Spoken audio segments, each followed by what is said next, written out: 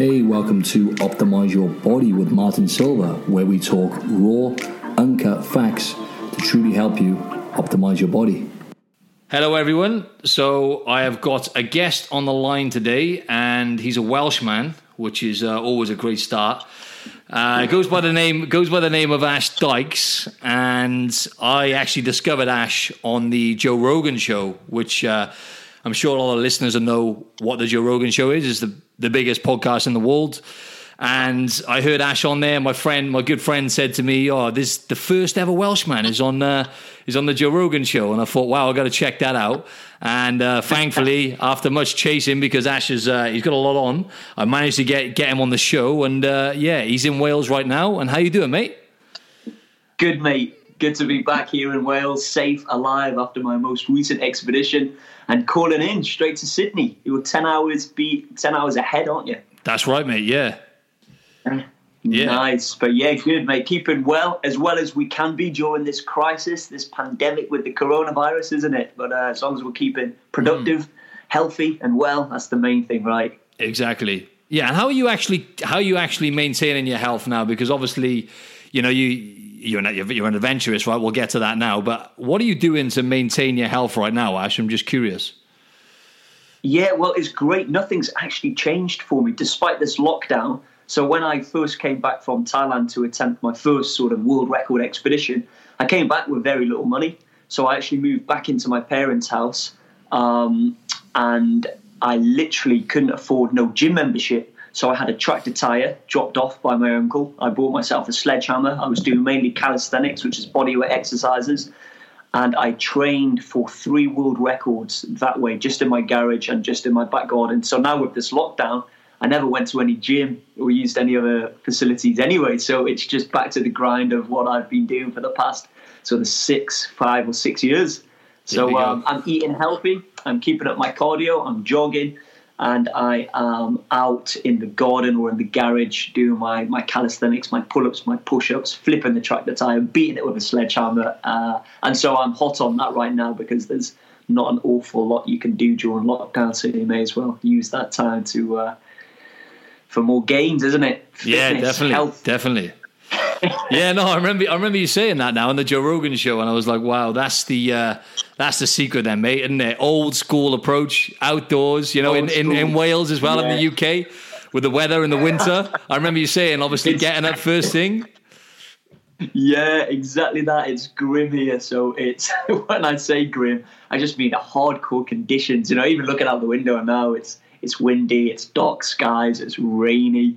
And the last thing you want to be doing, especially at that time, you know, 5, 6 a.m., is to be out flipping tractor tires and doing calisthenics. But there we go. That's what we have to do to prepare.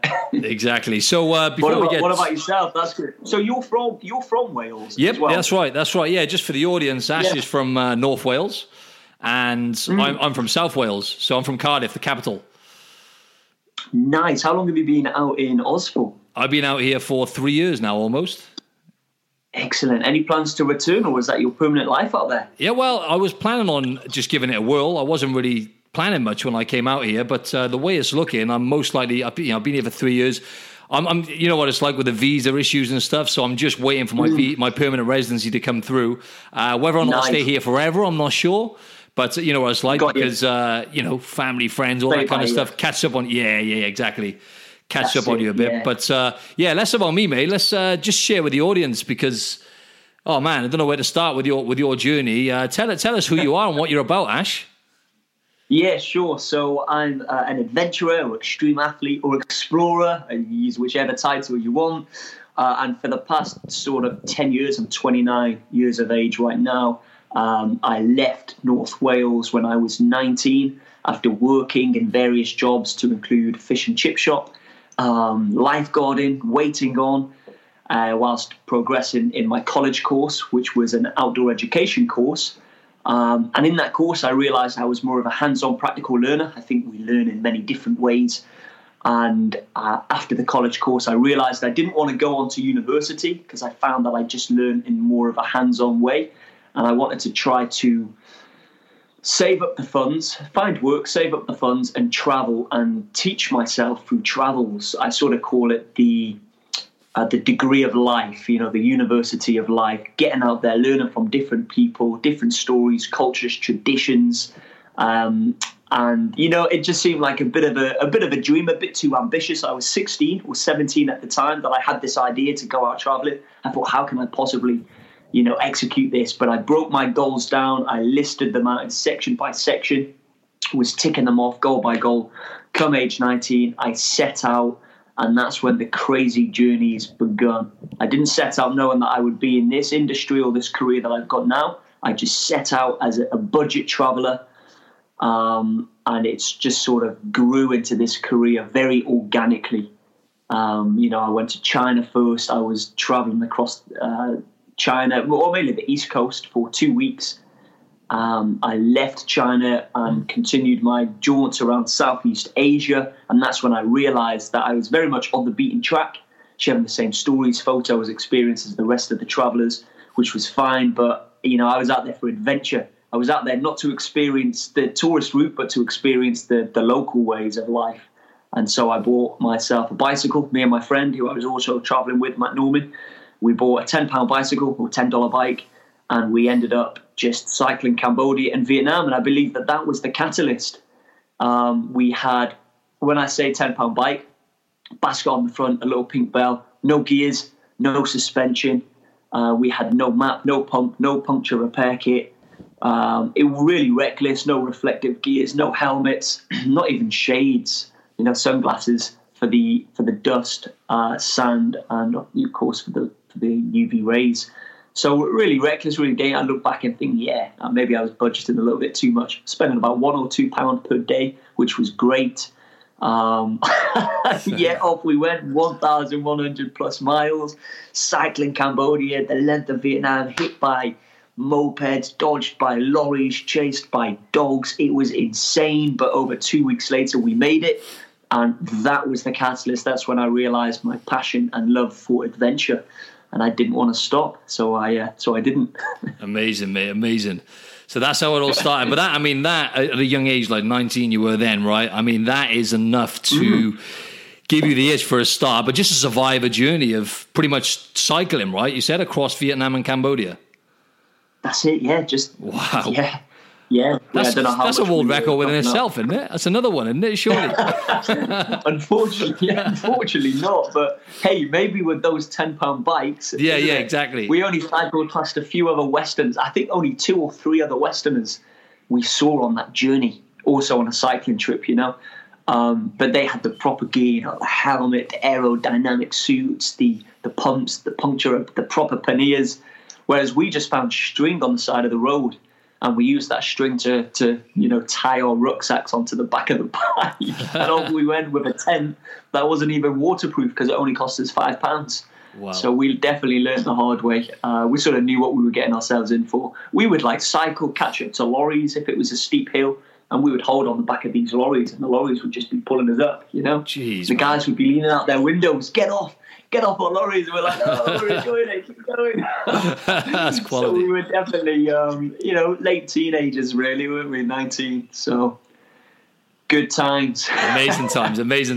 Yeah, in terms of your Joe Rogan experience, right? Because, as I said, you featured on the Joe Rogan podcast, which is, they get hundreds of millions of downloads a month. It's the biggest. I'm a massive fan of Joe Rogan as well. And how was he? Firstly, how was he as a person? I bet he was cool.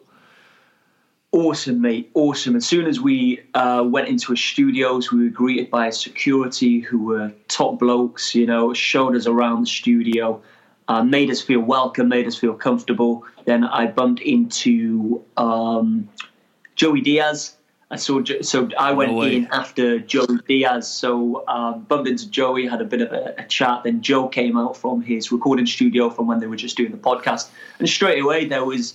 he's a cool guy to be around. He just makes you feel welcome, makes you feel comfortable, cracking jokes as well, making you laugh. Of course, being a comedian, he's a funny guy anyway, isn't he? Yeah. So, and then he showed me this sort of coffee making machine that he's got, which is it's got turmeric in. It's meant to be like one of the world's healthiest coffees. Yeah, I remember him talking about that. Yeah.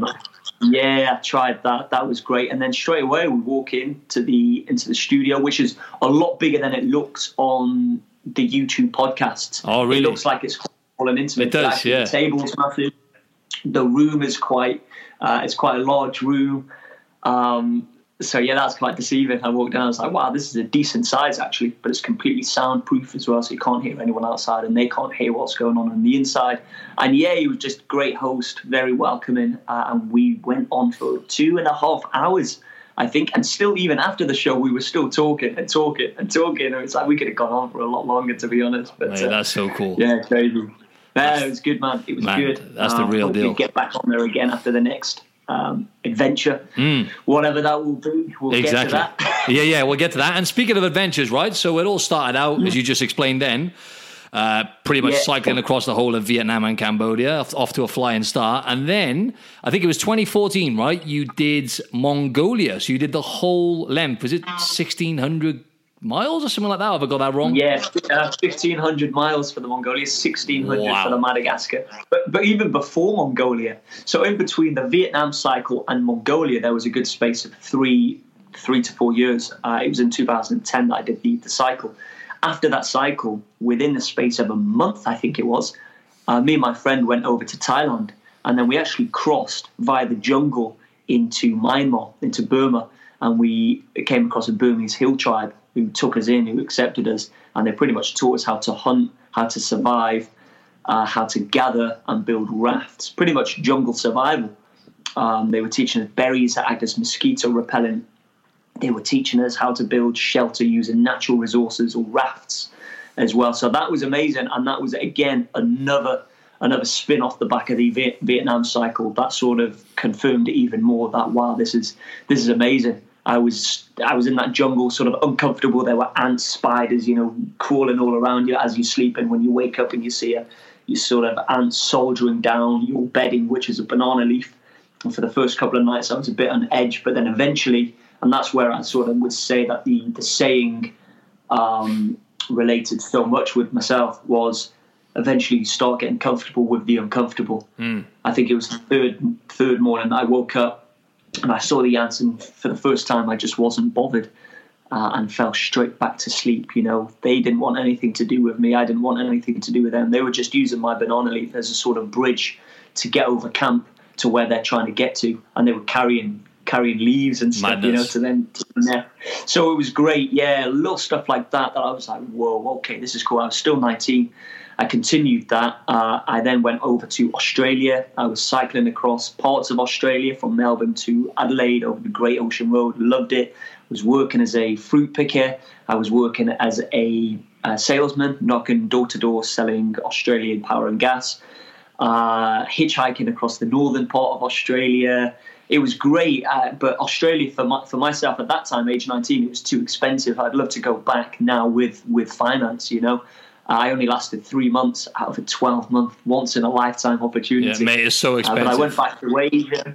It's expensive, but it's no more expensive than the UK, really. No, especially London. It's just that I was in that... Yeah, exactly. I was just in that Asia way, The Vietnam cycle, I was spending $1-2 a day. You know? Exactly. Hammock shops, I think, were 20 pence. You sleep in a hammock shop overnight, they'll charge you 20 pence. So, if you're going to do that way around, you should do Australia and then go to Asia, not Asia to Australia, because you will be hit. And whoa, hold on, I didn't prepare for this. So that was all. But when I left Australia, after 3 months, I still went back to India, trekking the Himalayas. And it was at that point that money was really... the funds were decreasing massively, so it was now time to act on my previous plan, which I had here in Wales. I always said to my friend, before we set off for travelling age 17, 18, I said, that's all good going out travelling, but we'll be forced to return home because we'll run out of money. So it's important we find a qualification, we invest in ourselves, find us a job that we can then apply and find work around the world. And we chose scuba diving for that.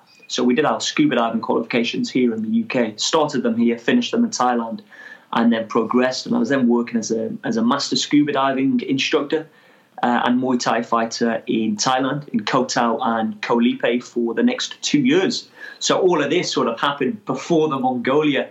So there was a lot of adventures that just kept, I was getting more adventures under my belt, get more experience, which experience is key for everything we do in life, really, isn't it? 100%.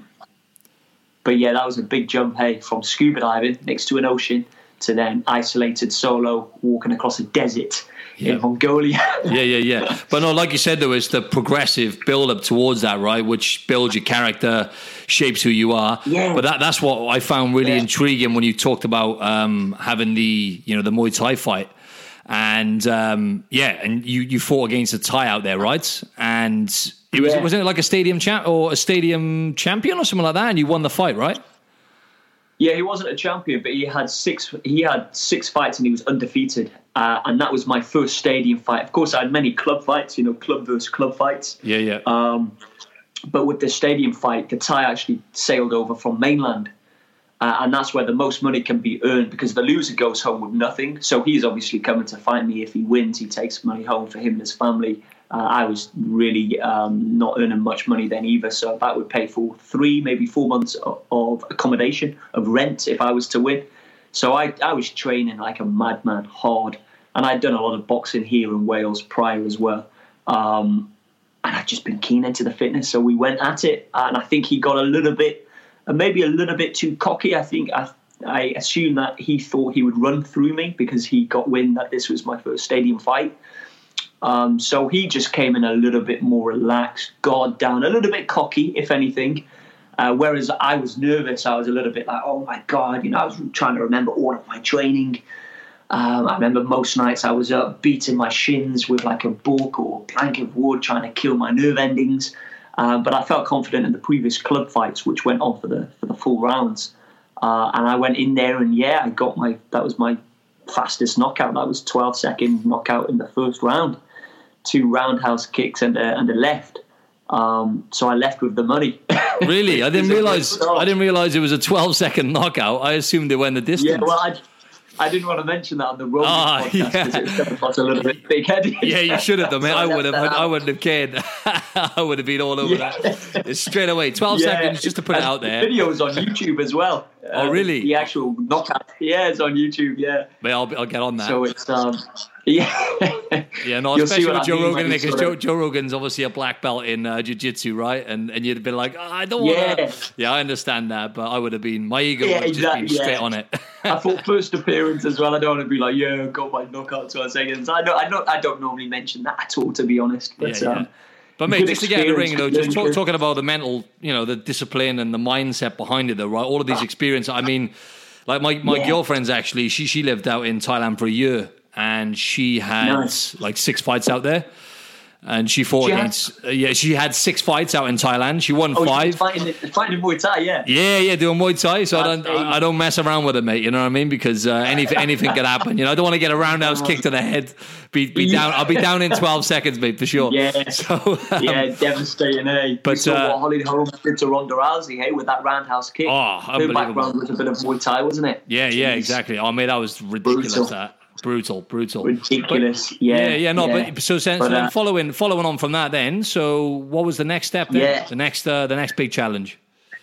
So I was, whilst I was living out in Thailand for the best part of a year, I was always thinking to myself, this is a great lifestyle, but I'm feeling a little bit restless. I started to really miss my adventures in Vietnam, my time with the Burmese hill tribe, trekking the Himalayas, cycling Australia. I started to miss these adventures. And it came to a point where I just couldn't ignore what I was really passionate about. It didn't make sense because I thought, well, I can't just be continuing to go on jollies. I can't keep doing these adventures because how am I going to earn money? I can't just be, but the whole reason why I got scuba diving was that maybe I could jump from country to country. I was also looking at getting my snowboarding instructors as well so that I could move with the seasons, scuba dive in a hot country, and then go off during the winter season to Canada or wherever to teach snowboarding. And so that was my thinking. But, adventure was calling. I couldn't ignore it anymore. I took for myself was probably one of the biggest risks. I'd worked my way up to one of the top rankings of scuba diver, only one below course director, which is the top. And I was about to give all of that up to go on an adventure. And this adventure, I was looking at a place in Asia, somewhere that I could get to from Thailand. And I was looking to not do a cycle this time, because cycling's great, great for fitness, great for adventure as well. But the way I see it is, if you're on a bike, you're on a road.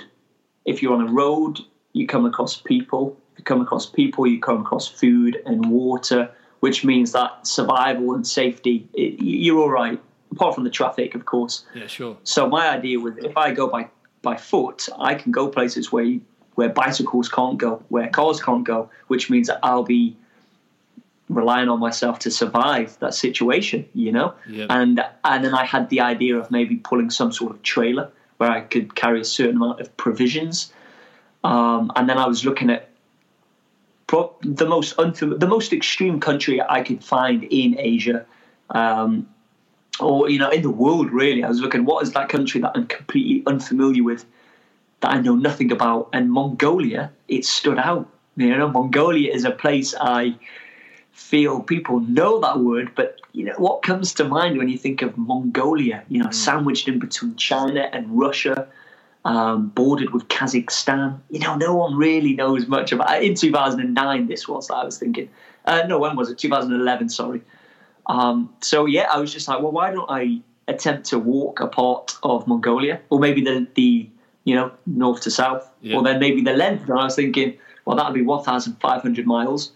And then I was looking at the terrains. I realized it was home to the Gobi Desert, home to the Altai Mountains, to the Mongolian steppe.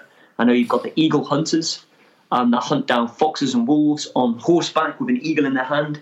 I know you've got the reindeer tribesmen up north, the camels down south. That's about it. That's all as I knew, you know. And it's the second most sparsely populated country in the world, which means that it would be a lot of survival, because I wouldn't be coming across many people.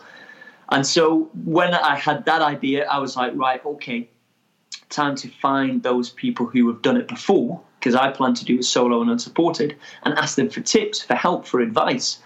And I got various different teams on board, team in the UK, team in Mongolia, because if anyone's done this, it's going to be a Mongolian. And apparently not, you know, the Mongols see it as quite stupid, quite reckless. You know, if you walk across the country, which they do all of the time, because they're nomads, they're constantly traveling, but they do it with a community, they do it with family, they do it with camels or with yaks. They'll carry the stuff for them, which means that when I'd be going, I couldn't take a camel because that would be supported. And I couldn't have anyone with me because that wouldn't be solo. So that's why this one was a specific solo and unsupported world record. But we didn't know it was a world record at that time until we couldn't find any evidence to suggest that anyone had completed this. But we did find someone who had attempted, from England. He attempted 3 times, unfortunately had to abandon the expedition on all 3 occasions just before the halfway point. I think that was due to injury and dehydration. He just couldn't get past that halfway point. And then I started to become massively intimidated, because I looked into this guy and he was a Navy soldier. He was a desert explorer. He had trekked across the Sahara with a caravan of camels before, just on his own. And I was a 22-year-old living on a beach, you know? So I had to put things into perspective. I wrote to him, asked him the dangers. He was a good guy. In all fairness, he did get back. It was this list of intimidating dangers. Look out for the grey wolves, the drunken nomadic drifters, the dry wells, the steep ravines, sandstorms, snow blizzards. And the list just went on. And eventually I got Mongolia out of my mind. I thought, this is too dangerous, it's too risky. Maybe look at doing a country that I'm more familiar with, that's safe. But when I realized, you know, just because no one's found a way to do something, it doesn't mean it can't be done. And I knew that if I broke my goals down, if I, unlike the Vietnam cycle, if with this one I study it, I do meticulous planning, I know and learn how to overcome each of the challenges, know what I'm up against, and train, physically as well as mentally, and have the right logistical team, the right knowledge on the ground, then maybe I can do this. And so that's when I decided to go for it. So I moved back from Thailand, back to the UK. I was training in my back garden. You know, I didn't have no evacuation plan in terms of a helicopter like the previous guy. I didn't have that budget. I went out there with very minimal funds. Even my satellite was text only, you know, and my trailer wasn't built in a factory. It wasn't carbon fiber. It was built in a family friend's back garden, and it was made of mild steel. So on an empty load, it was already 40 kilograms. On a full load, it was between 100 and 120 kilograms. So it was heavy, but it was strong. It was robust. And as much as I had so much fear, and I probably had a little bit of doubt as well, because this was the first biggest thing that I had done. I was more scared of Mongolia than I was probably with Madagascar and Mission Yangtze, because with Madagascar and Mission Yangtze, I knew how I react in certain scenarios. I knew what type of person I am. But with Mongolia, I didn't know how I'd react to a pack of wolves potentially approaching me, to a sandstone. Didn't know how I'd react to dehydration. None of that. So I held a lot of fear, but I went for it. I went for it regardless. I broke my goals down. A lot of people were saying it was impossible, hence the book name, Mission Possible. A lot of people who had been there as well. And that's when me and my logistics manager, we broke Mongolia down. And this is important, I think, for the listeners as well, because I believe you can do this in anything in life, whatever you're trying to achieve. Is with the Mongolia, it was 1,500 miles. It was anticipated to take 100 days. So instead of looking at 100 days, like, whoa, and maybe break it up into 3 sections, the outside mountains, the Gobi Desert, instead, we broke it up by the day. We looked at every single day, and we were looking for that impossible day. And by doing that, we realized that every day is possible. As long as I have the right water, the right food, there isn't an impossible day. So when these people say it's impossible, which bit? And we were looking for that bit, for that impossible day, which we couldn't find. And that put my mind at a bit more rest. I think it's easier for people to just say no or be negative or say it can't be done than it is to take the time out to study, to research, and realize that actually it can be done. So I went for it, and it was a crazy, crazy adventure. And that was the catalyst, I would say, for the career. Okay, so what were the biggest, other than catching malaria and almost dying, right?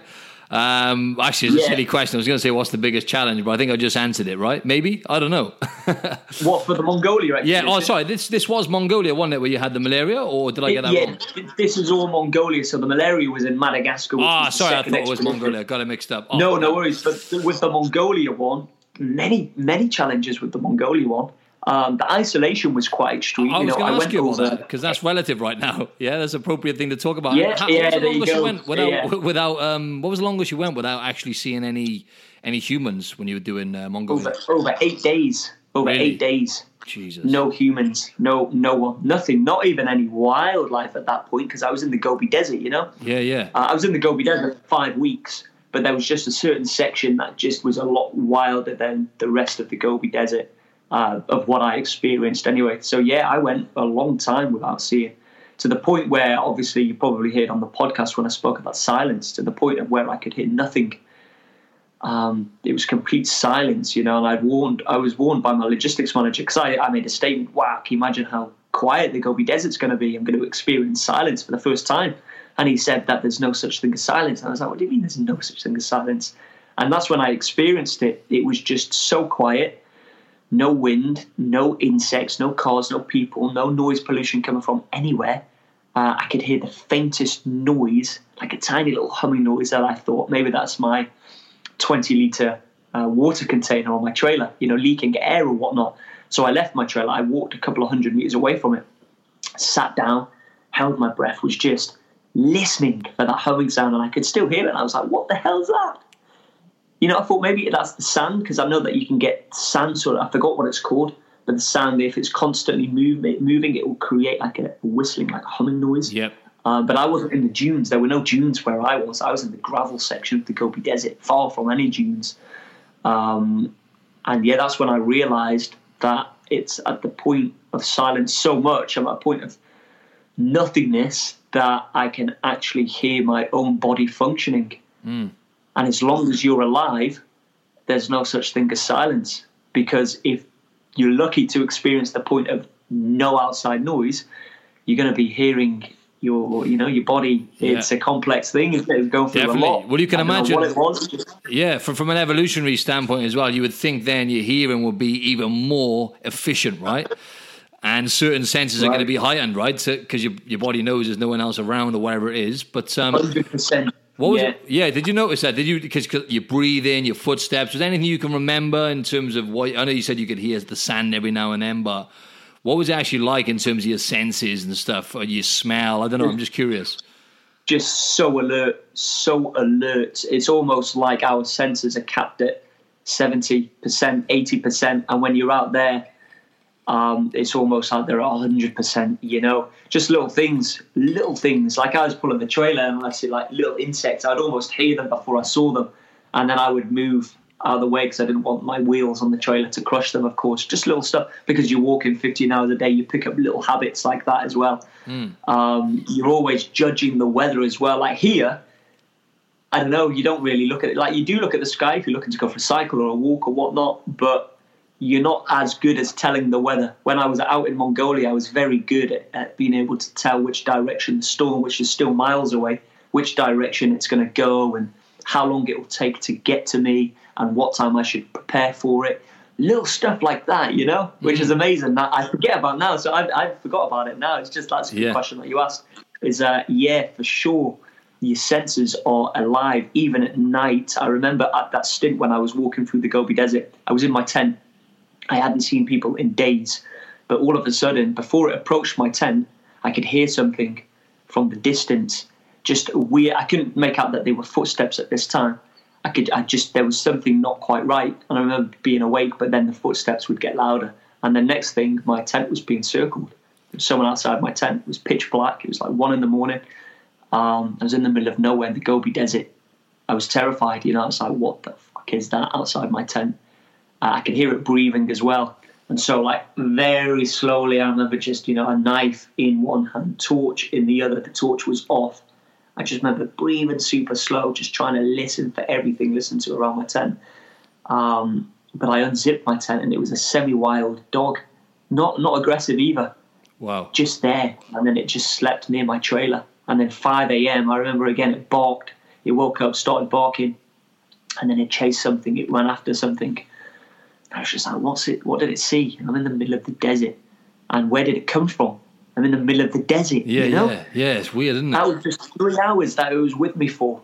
It was about 1 o'clock till about, maybe 4 or 5 o'clock, and then it just ran off. And I was just little things like that. Yeah. Just like, and wow. that was within the 8 days of not seeing any humans, right? That was? I think that was on day 7. Day 7. And what was who was the first human you saw, and how did you feel when you first came across, you know, humans? Amazing. I came across, it was a yurt, a little white felt tent in the distance. Sometimes the land is so vast in Mongolia that you could clock onto it, but it would still take you maybe half a day to walk to it. Yeah, I can imagine.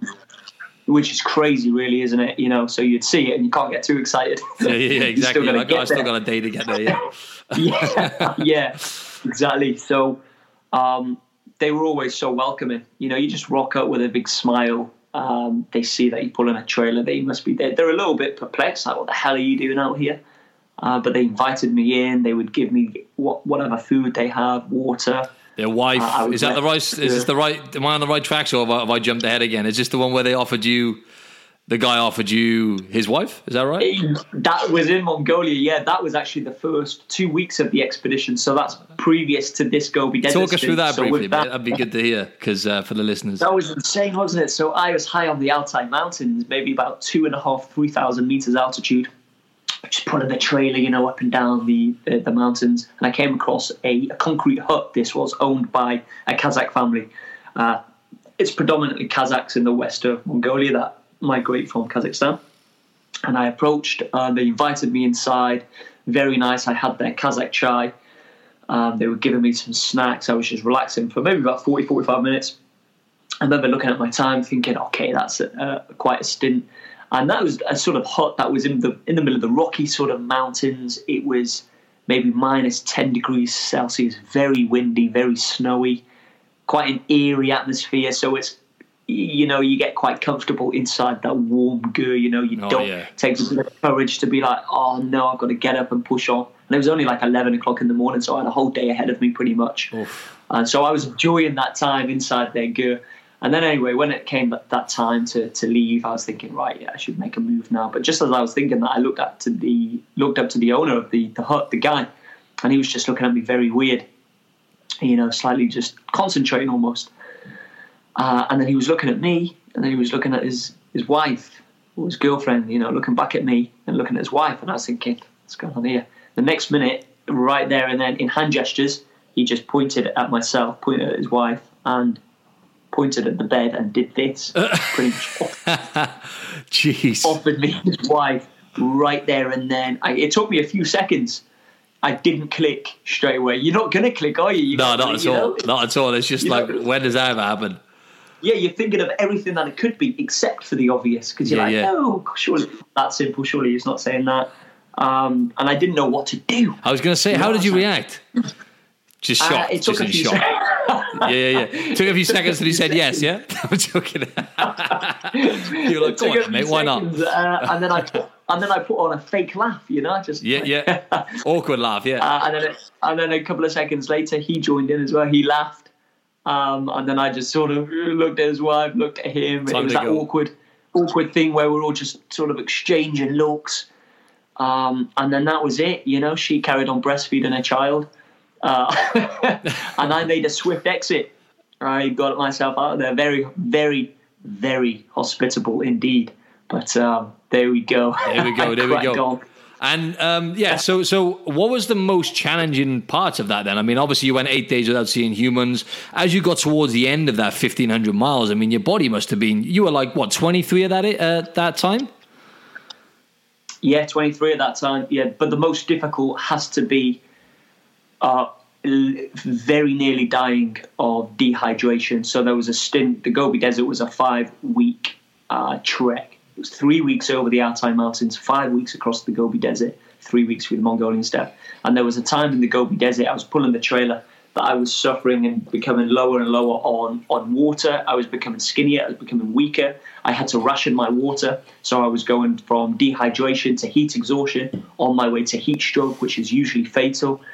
To give you an example of the desert, so it's 40 plus degrees Celsius. There's no breeze. There's no natural shelter. The wheels, they're puncture-proof thin tires on the trailer, so they're not sinking into what is often soft sand.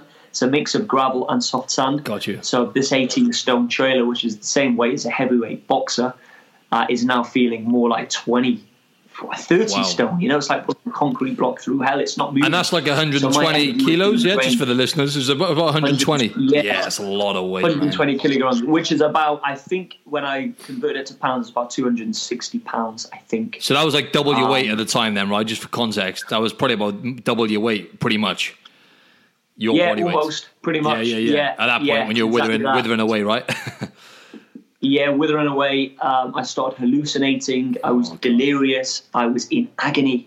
I could almost feel my organs drying up. And this went on for, probably without me feeling it, week by week, I was slowly suffering with dehydration without me realizing maybe.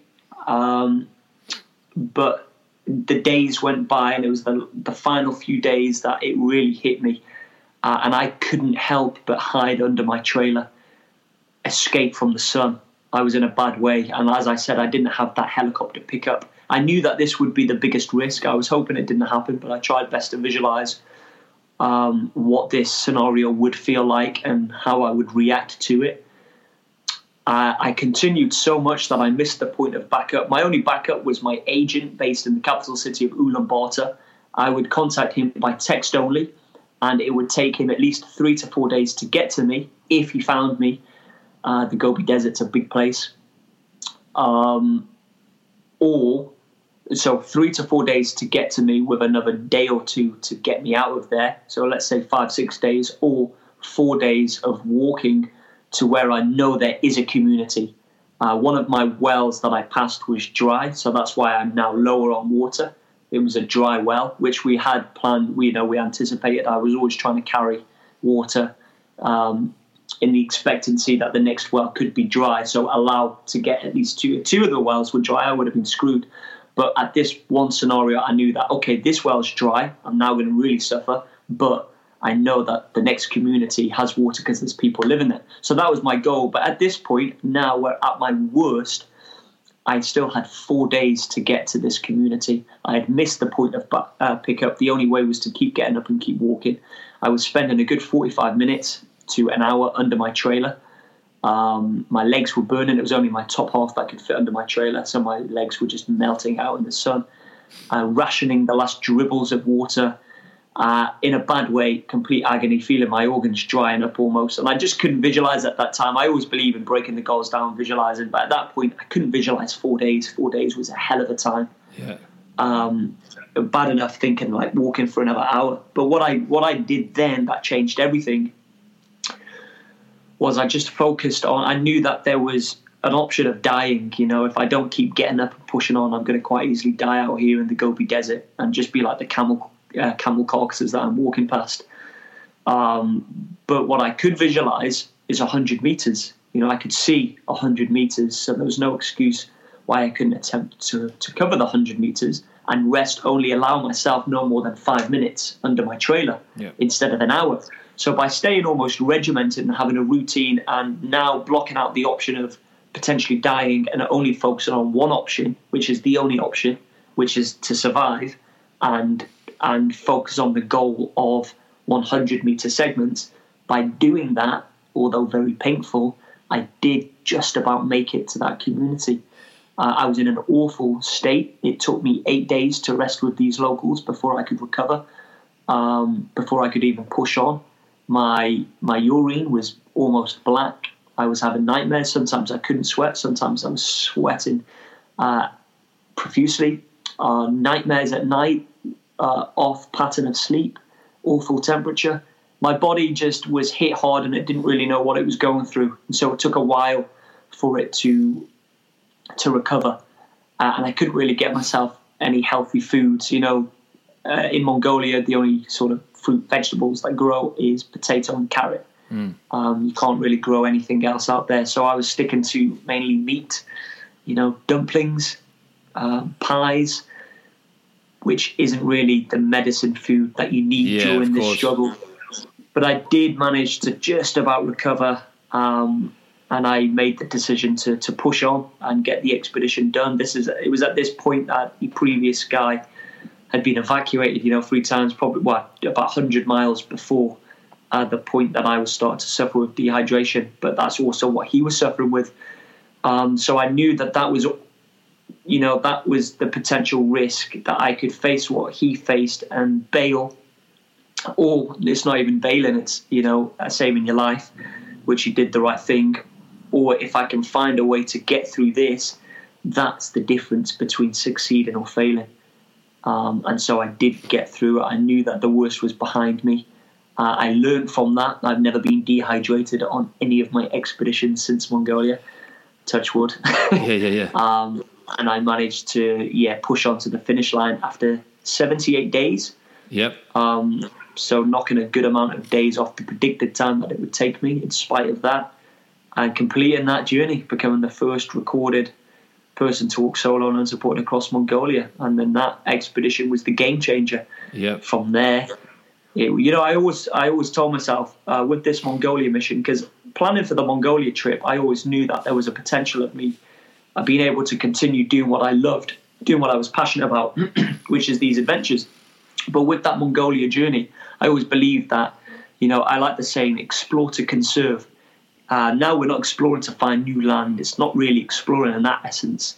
I believe that with these adventures that I take on in explorations, if I can give something back, if I can raise awareness or raise funds, or share stories that wouldn't have otherwise been known, if I can do something worthwhile on these trips, then it makes the trips even more better. So with that, I was raising awareness about climate change and the effects that it has on the nomadic way of life in Mongolia in general. And I was also raising funds for the Red Cross, who helped the nomads during the harsh winter conditions.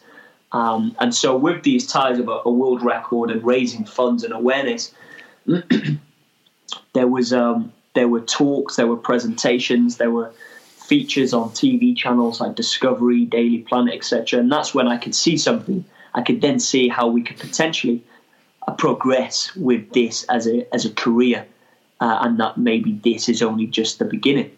And so, Mongolia. So Vietnam was the catalyst for adventures altogether. Mongolia was the catalyst for the career. And from then we just kept shooting up. Wow. And then obviously the following year then you jumped at Madagascar. And yes. And tell us about the biggest challenges you faced there, because I know you actually had malaria then, and you managed to then, as you were saying then, you started an awareness thing then for malaria as well, right? Following on that, which I just read up about then. That's it. In 2018. So yeah, tell us about that, mate. That's fast. How the hell are you still here, mate? I'm looking at you and I'm like, this guy was a dead man walking so many times, and here he is, just madness. Yeah, I shouldn't be here. That's awesome, though, man. There's been too many near deaths for such a young age. Amazing, though, mate. But we try to get better. We try to minimize those risks as best as we can. Madagascar was crazy, man. And I think when you look at Madagascar and you look at Mongolia, the majority of people see Mongolia as the big one, whereas Madagascar was actually the bigger one. It was only 100 miles longer than Mongolia, but it took almost double the duration. I was attempted to become the first recorded person to walk from the most southern point of Madagascar to the most northern point of the island. But rather than the coastal way, I'd be coming across some, not often, but some beach resorts and, be coming across more people, more food, more water. I decided to take the interior because a logistics manager out in Madagascar, who's pretty much the face of adventure on the island, called Gilles, and he put it to me that why don't you trek?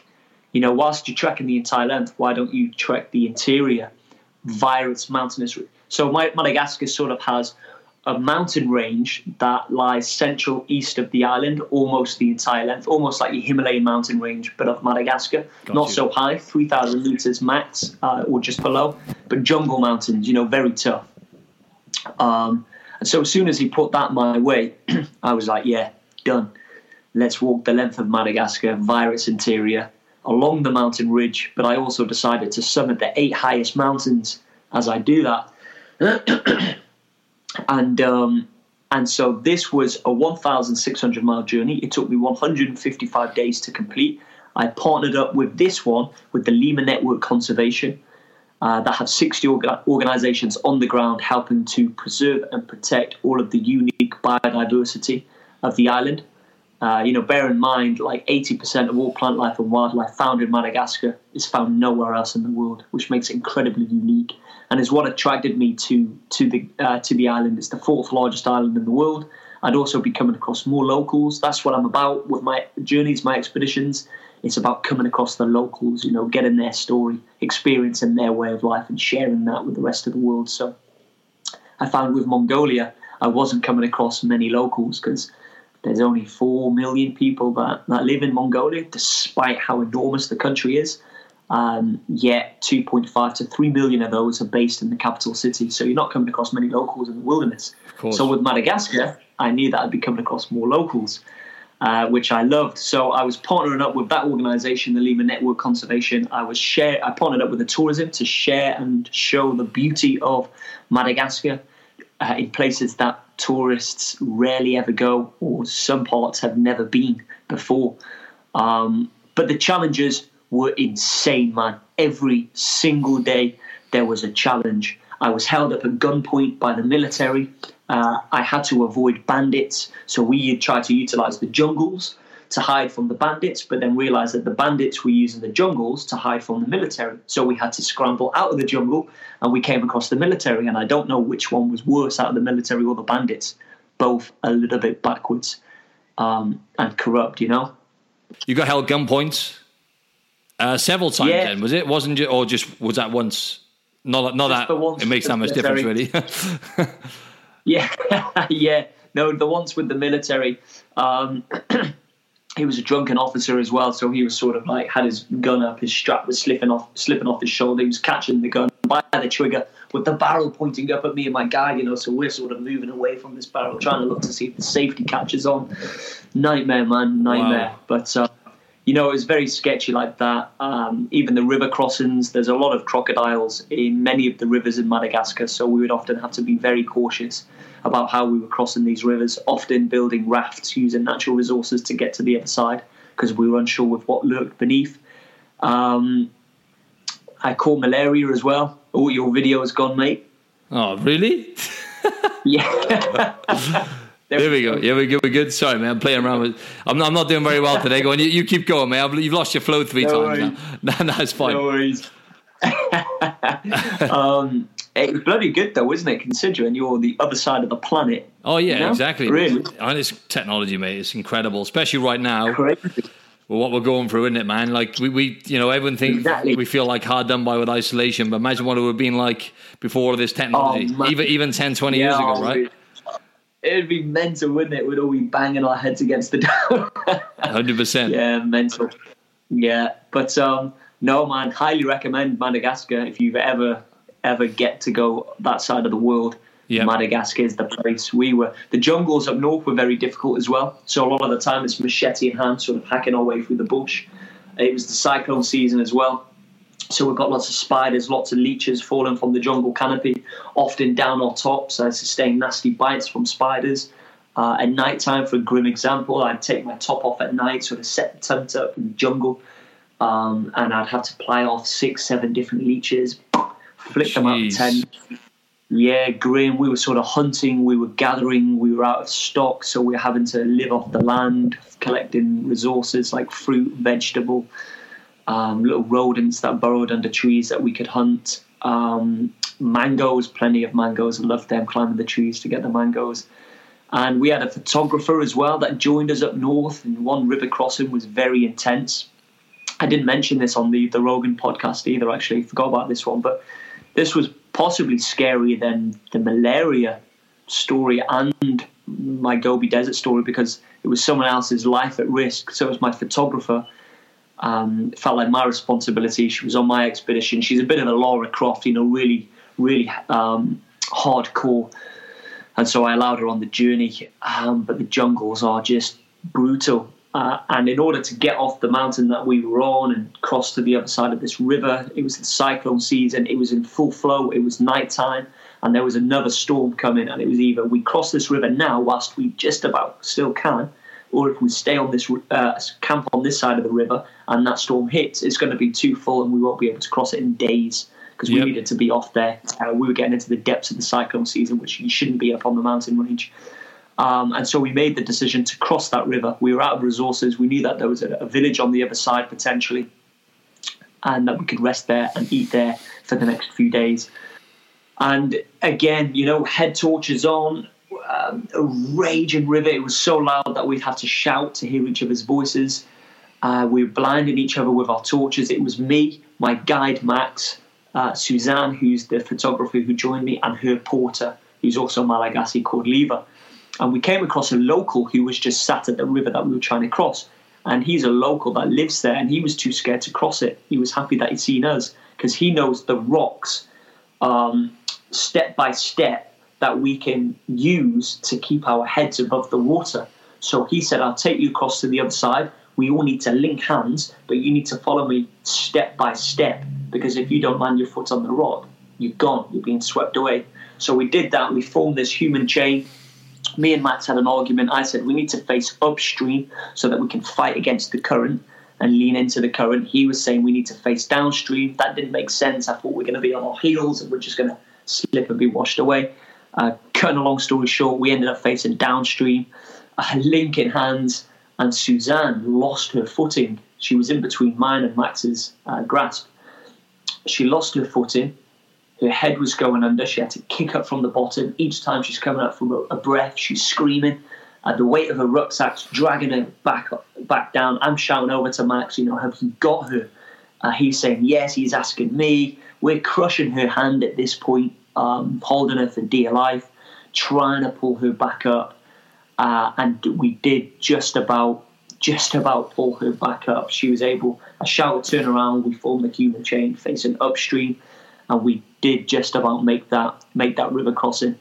She was in tears. She sort of collapsed on the other side. I was sort of full of adrenaline and happy that no one was injured. So I was like, whoa, yeah. My God. To put it into perspective, if one of us let go of her, the rage and the ferocity of the river and the rucksack on her back, she would have just sunk down to the bottom and she would have been plowed into the rocks. She was lucky enough not to get a bag trap or not to be sunk or not to hit her head on the rock. she survives all of that. It's the Marvav River, which is crocodile infested. So a bit further down.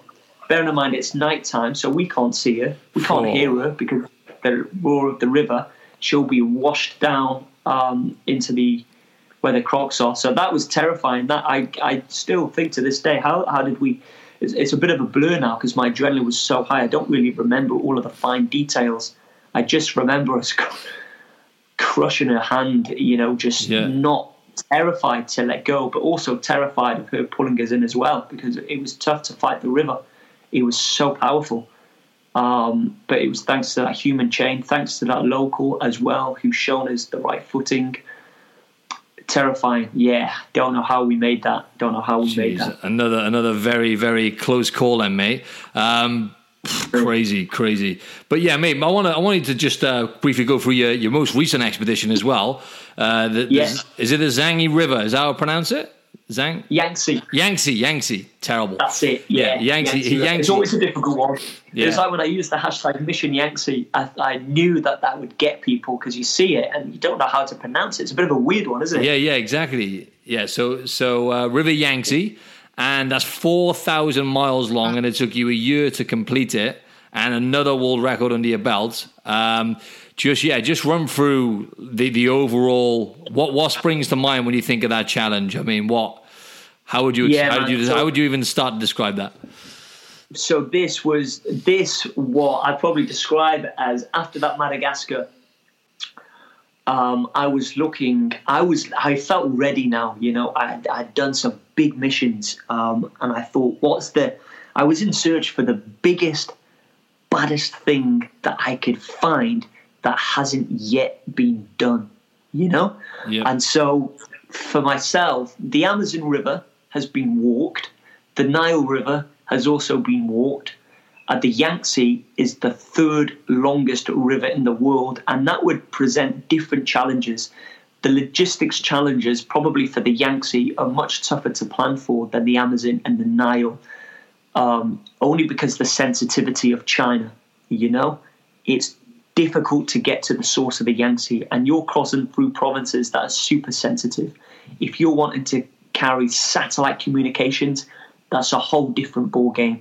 And China, they're not corrupt. It's not like with the Nile where you could potentially pay off for an extension of your visa or for a stamp or signature to give you access to the satellite. With China, everything's by the books. You've got to be doing everything properly. There's no paying anyone off. There's no corruptness. They're super strict and it's super sensitive. So I always knew that would be the challenge with China. But for myself, third longest river in the world. We couldn't find any evidence to suggest that anyone had ever walked the entire length from the true and scientific source of the Yangtze, which is in the Qinghai province near Tibet, all the way to its delta where it pours out into the East China Sea in Shanghai. The walking route would be 4,000 miles. It would take me around a year to complete, 352 days it took. And I would be going, it's one of the highest sources of any major river, so it's at over 5,100 meters above altitude, so similar to Mount Everest Base Camp, in a really isolated area, sandwiched in between Tibet and Qinghai province. It took over 2 years to plan. The logistics were tough. We had to bring the Guinness Book of Records involved. We had to bring the China government involved, the Green Development Foundation, the WWF. We needed about 13 or 14 organizations. We needed protection from the authorities, so we needed the police to have our back and agree to this in order to just get to day number one. How long did that planning take to actually plan that out then? Over 2 years. So this was the biggest one. The most ambitious journey, obviously, I've ever undertaken. Maybe the most ambitious journey one of the most ambitious journeys of the decade. Just because it took a ridiculous amount of time and there was so much against me. And, before we'd even made it to day number one, we'd already lost 4 members of the team. We'd lost camera crew, we'd lost guides due to altitude sickness, due to fear of wildlife because there were bears, there were wolves, and due to just isolation. You're higher altitude, there's nobody there. It's just a remote place to be. It's a difficult place to survive. And so my first attempt to get to the source was effectively a failed attempt because my 2 guides My 2 film crew, they ended up going back with altitude sickness, and one of them feared the bears because there were bears. A local had seen bears right where we were camping only the day before, and that was enough to freak out one of my videographers and say, this is too much for me, I'm going. He left. Another one got altitude sickness, and then my Tibetan guide got altitude sickness, and I had to take him off the mountains. The priority was to make sure everyone survives, gets back home safe and sound to their families, in which luckily with this expedition there were no deaths, no serious injuries as well.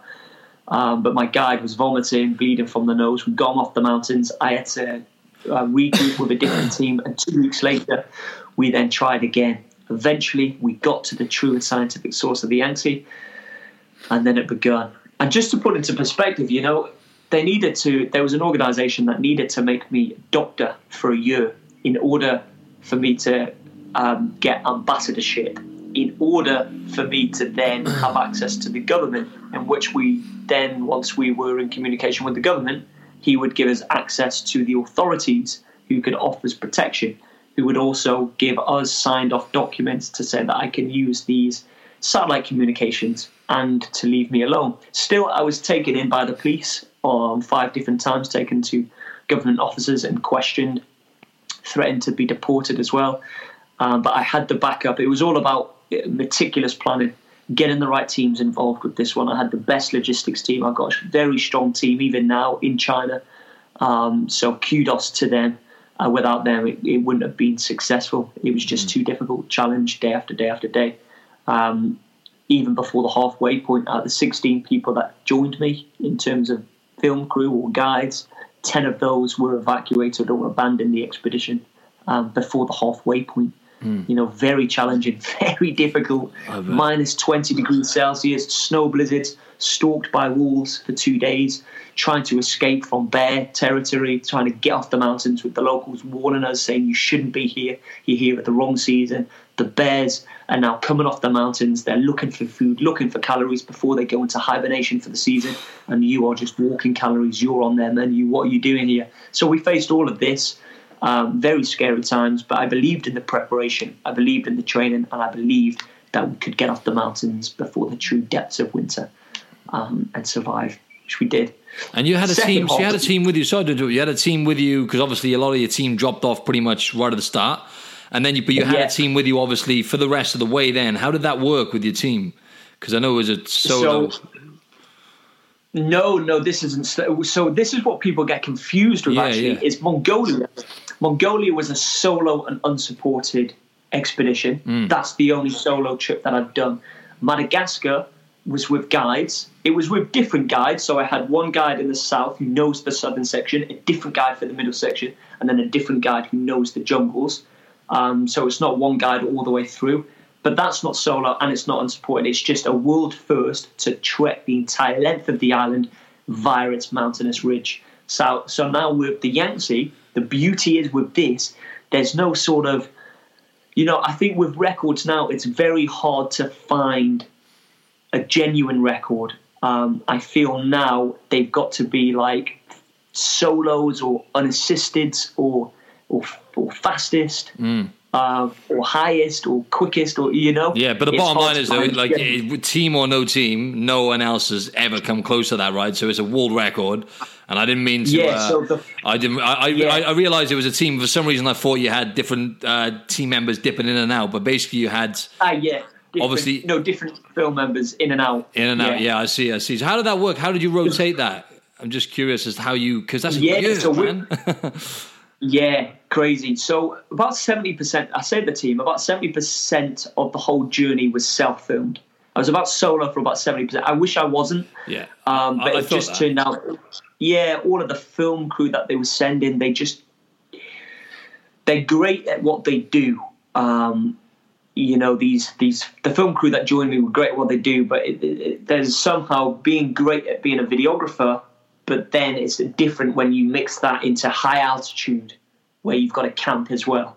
We needed to find videographers who knew their stuff and who could film in the extremes. Yeah. And it just seemed a bit of a struggle to find that balance. So Mandarin Films, my production team, because we were filming, of course, for an international documentary, which hopefully should be airing in the next few months, depending on how this. We'll see how this goes. Is that supposed to be? Where can we find that when it does come out? I should be able to announce maybe in the next 2 months. Oh, of course, dates and channels. Yeah, amazing. I'll stay tuned for that. Yeah, so we're in talks with some very big international channels. I can't mention just yet until things are signed, really. But we filmed a 2-part series, a documentary. Nice. But a lot of it was self-filmed because the film crew were having to abandon. So with this one, what I was saying, so you got Mongolia, solo on support, Madagascar, which was via the mountainous ridge, and the Yangtze, which is just a first in general, like by foot, first to walk from the source to sea, they are very difficult to find. And that's why the Guinness Book of Records then jumped on board, because they were like, wow, we don't normally do firsts. They've actually closed off firsts. I believe mine's the last first that they'll do unless something changes, but they opened a first back up just to be a part of this China one, and they've closed it now, no firsts. Which is crazy. So I was lucky to, again, thanks to the team in China. And so with that, we were having, especially the second half, I was trying to make it as interactive as possible, because with this one, we partnered up with WWF and organizations, environmentalists, conservation, to shout about plastic pollution, sustainability, all of the amazing work that these environmentalists are doing. I believe that the world's, it's full of negativity. You only have to switch on the TV and they'll choose to talk about a negative story. And I believe that, negativity helps to raise awareness, but I think you can do it in a positive way. I think positivity spreads further positivity. So in Madagascar, for example, with the forests that set on fire, that are burned down, rather than shouting about the forests are always on fire, why can't you shout about a small team that never get any credit or kudos whatsoever, who are trying their best to protect the fire that's been the forest that's been set on fire? So that's how I always try to do things: is shout about amazing stories, but raising awareness about a certain concern that's going on, but via an environmental group that are trying their best to protect it. You know, so that's what I found with the Yangtze River. There's so many organizations fighting to bring back species who are on the brink of extinction back into their flourishing numbers. It's all good to say, oh no, the finless porpoise dolphin is almost extinct, but why not shout about this amazing group of people who are fighting and risking their own lives in the Yangtze River and voluntarily not getting paid to bring back the number of these finless porpoise dolphins, because they're almost extinct. That's the painful thing about media, though, isn't it? I mean, they obviously get attention. Negativity gets more attention, right? And it's like it's not. It just doesn't get. It's so painful, really, though, isn't it? Because you've seen on the front line the kind of people out there trying with their heart on their sleeve, like you said, voluntary as well, and not getting. Obviously, people like you are raising awareness, but without. You're the one in a billion people who are willing to try these things, and it's like, it's crazy. Yeah, no, that's it. But for me, it was about shining the light on them. So I knew that my expedition was getting out in the press, and so it was almost I didn't want it to be about just me and my journey. Yeah, I don't like that. That's very selfish. I want it to be about the real unsung heroes, which is the environmentalists. It is these groups of organizations who are doing amazing things. For example, that dolphin that I was just talking to you about, that's been on the brink of extinction for ages now. Every year decreasing. For the first time, I think it was last year or the year before, for the first time in recorded history, the numbers of dolphins have started to steady, and they believe in the next few years they'll be on the increase. That's important for the ecosystem of the Yangtze, because if they're on the increase, then that means that they can survive in the Yangtze. That means that the Yangtze River is getting cleaner. So that means that pollution is starting to decrease in China, not just in the Yangtze River, but all over. The air quality is getting better. There's more wind farms. There's more solar panels. They're doing the plastic bag ban. They've banned people from fishing from the Yangtze River in the next 10 years. That's amazing. They're doing amazing things, but China don't shout about it. No, they don't. They're not asked about the rest of the world giving them praise. They'll just do inside. They sent 19,000 soldiers out to plant trees. You know what I mean? To cover, I think it was how much was it? 15,000 square kilometers. planting trees. So they're doing a lot, but of course we just shout about, because they are a huge polluter as well. They've done a lot of damage, the biggest polluters in the world, in fact. But they're also leading the way. They're also. You don't hear about none of that. See, it's crazy. Super fast. Yeah. Just about the environment as well. It's a crazy thing now. Some of the stuff I'm hearing now about, obviously, because people are not out damaging the environment as much.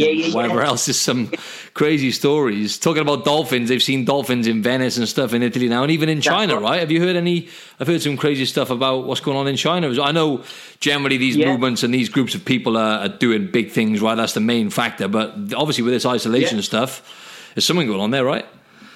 100%. Yeah, all over. The ozone layer is healing. I've seen that. What else did I see that I was impressed by? The satellite imagery, the NASA satellite imagery of China. So it was before the rest of the world was really affected by COVID-19. But NASA satellite took imagery of China within the space. I think it was within the space of a month, the air pollution, and within the space of a month, how much better it was just because flights were grounded, travel, trains, cars. So just keeping people because of the lockdown, really. Yeah, exactly. Just keeping people indoors as much as they could. I think they managed to smash out a year's worth within a month. Wow. It makes sense. Look, you look at planes alone, though, right, and cars. That's the main thing, right, when it comes to damaging the environment. The combustion and the chemicals. Because it's not just the planes alone, is it? It's the travel to and from the airport. It's the trains and buses that you take to driving. And that's right. Wow, all over, really. They're saying that the air quality here in the UK is getting better as well. Really? It's just given, like, the earth heals fast, and it will, long after we're gone, it will still recover. Definitely, mate. Humans are the ones who do all the damage anyway, right? It was totally fine until we came about, right? But that's what I saw. I've seen some funny memes saying stuff like, the earth, this is like the earth saying, go to your room and have a think about what you've done, reflect about what you've done. You've got plenty of time to think about that now, right? It makes sense, doesn't it? Yeah. Definitely. Hey, Ash, talk to us, because I know I'm aware of the time now and stuff. I just wanted to you to tell us quickly about the challenges and about like getting hunted by wolves and all of these things, which it's hard for us to elaborate fully now on everything. But from what I heard on the Joe Rogan show, I think the listeners should go and listen to that podcast, by the way, so they can get more details on your expedition, especially with the here we go again. Oh crap! I'm not going to try pronouncing it again, but Yangtze, that's the one, Yangtze River. But so you got stalked by wolves, obviously altitude. Run us through the main challenges. Yeah, I would say stalked by wolves for 2 days. Only the day before that we started to be stalked by these wolves, they had killed a local lady. And these Tibetan guys were trying to warn us, but we didn't understand what they were saying. Luckily, we caught it on camera. So there's that. The stalked by wolves, the bears, which were terrifying. The bears were the biggest threat. The Tibetan mastiffs. I had to fight off 2 Tibetan mastiffs that came in for the attack. How'd you fight them off? I had a few rocks in my hand. I'd throw the rocks, but then eventually they got so close that I couldn't even bend down to pick up any more rocks. Jeez. So you then got to make them flinch. So if you pretend that you're throwing rocks at them, they'll still flinch, but they'll still continue to come at you. So I kept my rucksack on to just try to make myself look as big as I could. I was trying to keep both of them in front of me, but the inevitable happened. One got behind me, so I was now fighting from both sides. I had to kick one in the face. The local couldn't even control their dogs. That he would go to put the dog on the metal chain, because they're normally staked in the ground, but this one wasn't. And it just turned around and snapped at him. He was scared of his own dog, and I was exhausted by it. I think it went on for about 1.5 minutes, if not 2 minutes. And I was more exhausted than a Muay Thai fight. I was really like, wow, adrenaline high. These are big dogs, man. They fight off wolves, snow leopards. They scare away bears. Jesus. They're there to protect the livestock and the nomads from these wild animals. So scary. Yeah, the Tibetan mastiffs were a little bit more worrying than the wolves, I would say, because it's more likely that you're going to get attacked by a mastiff than a wolf. Wolves are all right. They normally keep their distance. Mongolia had the grey wolves, so they're a little bit bigger, more intimidating. China, they're a little bit more smaller. And I was I went out there with a healthy mind. The bears and the wolves will keep their distance, but the locals kept telling me otherwise. And, you should always listen to the local knowledge. They know best about their wildlife and their environment. So when they started telling me otherwise, I was just a little bit scared then, I was like, okay. Videos of bears scratching down steel doors, breaking into huts, killing families, and CCTV news. And they would send me these videos via the WeChat. Just what you want to see. And I'm in a tent. Yeah, oh They're my scratching God. through steel doors. I'm in a tent, Jesus. So that was definitely scary. Yeah, a lot, man. A lot. The minus 20 degrees Celsius was very cold as well. The landslides, one landslide sent my UK photographer, who would come to join me for 2 weeks. A landslide sent him home on day number 1 after 6 hours trekking with me, just because he wasn't comfortable with trying to navigate over this landslide terrain.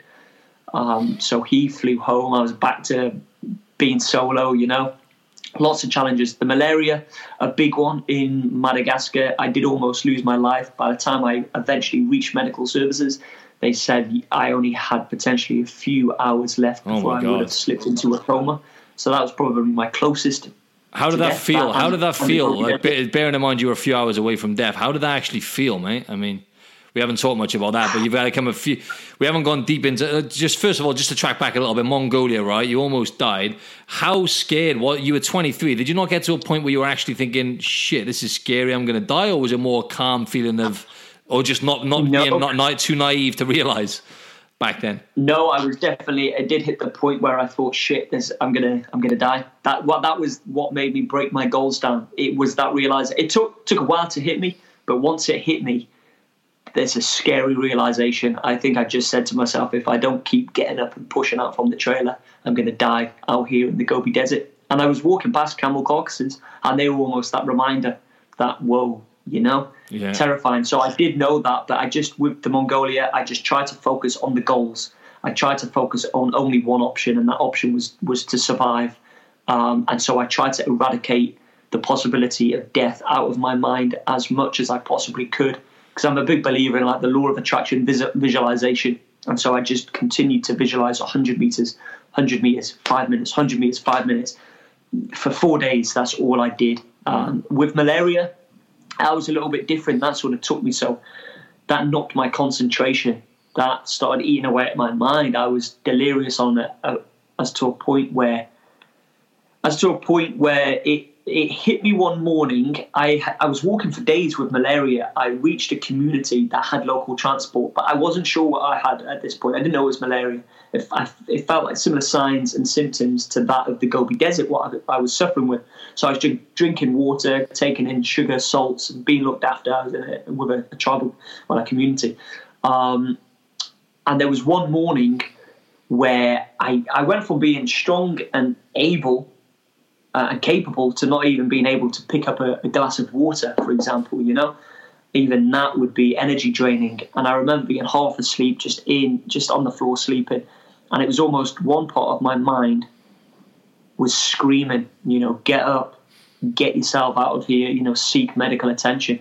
And the other half, which was the half that scared me the most, it was almost like in my subconscious, it was telling me to go to sleep as it will be a painless death. You won't know, you're dead. And that is the one that really woke me up. I was like, what the hell was that? Was that me accepting the fact that I'll die soon? Like, what was that? But that gave me enough energy to just try to get out of bed, tell that community. They rushed me straight to the nearest city, which was a 3-hour drive away. Oh, my God. Over sort of bumpy ground. And then that's when I arrived at the hotel, which a doctor met me at the hotel. Because if I had malaria, then, it only takes for a mosquito to bite me and then bite someone else, and they've got malaria too. So I was effectively quarantined. And then she took my blood, and she said, I've got the deadliest strain of malaria. So there's 4 different strains. And I had the worst one, which is called falciparum, and it usually kills you within 24 hours. I was hanging on for 5 days. 5 days later, I reached the medical services because I was still trying to take my anti-malarial pills. So I still had a small dose trying to fight the malaria. But I was suffering with diarrhea and vomiting. So what went in came back out, or what went in came out the other side, And then when she said that, potentially a few hours before slipping into a coma, if I had left it longer, so if I had stayed in bed a few more hours, maybe I would have never have left and made it to that city, which was scary. But after 7 to 8 days, so out of the 4 strains, the 3 lower strains can remain dormant in your system, meaning you've got malaria forever, and they could poke their head every now and then. However, the deadliest strain, if you're lucky to survive it and catch it within 24 hours, it's the only strain that you can completely eradicate out of your system. So I always try to look at a positive, even though it's a dark negative, is unfortunately I got malaria, but fortunately it was the deadliest, meaning that it's completely out of my system right now. Wow. I don't have malaria. And I recovered after 8 days. And I was back trekking the second highest mountain. I was back to normal. I lost 13 kilograms. 13 kilograms in 7 days, I think it was, in 8 days. But I was back out there. You know, I was feeling my mum, my dad on the phone, of course, what are you doing? You know, it's not a flu. It's not a cold. Get yourself back home. It's the biggest killer in human history as far as diseases go. It's killed half of everyone who's ever lived. But I believed I was in safe hands. I was with the right doctor. I don't think they would have known how to deal with it really in the UK. When do they have to deal with malaria? They don't. Whereas in Madagascar, unfortunately, they deal with it every day. And it was that realization that when I did push on, I started to see the damage of malaria. Families ripped apart because of malaria. Kids stripped of their education. Parents stripped of their work, being unable to provide food for their children because they've got malaria and can't go to work. So that's when I became an ambassador for Malaria No More UK. And I was speaking in Parliament to the UK government about my story, trying to help with an increase with Annie Lennox and with our joint effort, not just mine and Annie, as a whole team. We were trying to increase the funds from the UK government into the global fund by 20%, which if successful, and as a group effort we would go on to help save 8 million cases and lives of malaria within the next 5 years, which was amazing. So I'd probably take a hit. I'd probably go through that again just to know that I can, be a voice to talk about someone who's actually been through it in a country that suffered with it and carried on trekking and witnessing other people who are, some not as lucky as I was to have the money to. And sometimes it only costs the same price as a cup of coffee. Wow. To get rid of malaria out of your system. But in Madagascar, it's a poor place. Sometimes they can't afford a cup of coffee and lose their lives because of it. Jeez. So, that's close to my heart, of course, after what I faced out there. So always looking to try to give back and shout about it as much as I can. And I've done plenty of talks and awareness for Malaria No More UK because they believe that they can eradicate it within our lifetime, which is amazing. So fingers crossed. Yeah. Oh, mate, amazing. Do you think that's the main thing that gets you out of bed nowadays? Obviously, and I don't know whether you're going to be doing more expeditions, most likely knowing you.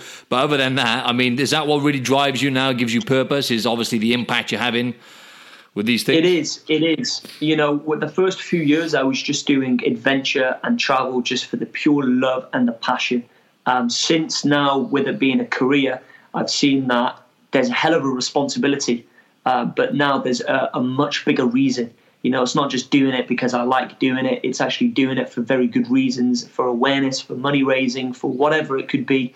Environment as well, huge aspect of it, very close to my heart. Hence why I've done it with every journey when it comes to the environment, because I have seen some places that have been beautiful. I've gone back there only a few years later and seen them, how destructive it's been in terms of plastics, in terms of pollution. Mongolia, kids are being born in the capital city, especially in the winter, and after a few days they suffocate because of the air quality is not good enough. So the doctor has to say, evacuate the city. If you want your kids to survive, leave the city. Which is crazy, but a lot of people don't really know about this. If I can do these expeditions, but do them for good reason, for big responsibility, I will always do that. And this is just the beginning. 29 years old, exactly. You're still young. So there are competition in this industry, but I'd say I'm a good 5 to 10 years younger than the competition. So we've got a long way to go yet. Amazing. Finally, mate, is there anything else that you've got in the pipeline? So at the moment, then, what is it you're doing, like a fair bit of traveling, doing some talks, and how are you? Because obviously the Joe Rogan must have been a big turning point for you in terms of the exposure you got through that. Yeah, big time. Yeah, the team has expanded off the back of the podcast as well. I've now got a good team in WNE out in Hollywood, in Los Angeles. So they've jumped on board. Some new agents there. China's now recovering from the coronavirus, so I'm in talks with them again about future possibilities.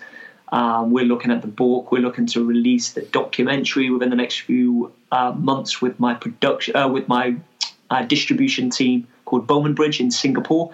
So yeah, big things, and we have 10 different ideas of what we're looking to do next. It's just weighing up which one makes sense to go for first. But yeah, this is just the beginning. If anyone wants to follow the journeys, Instagram's the place to be, or the website. There is the book Mission Possible.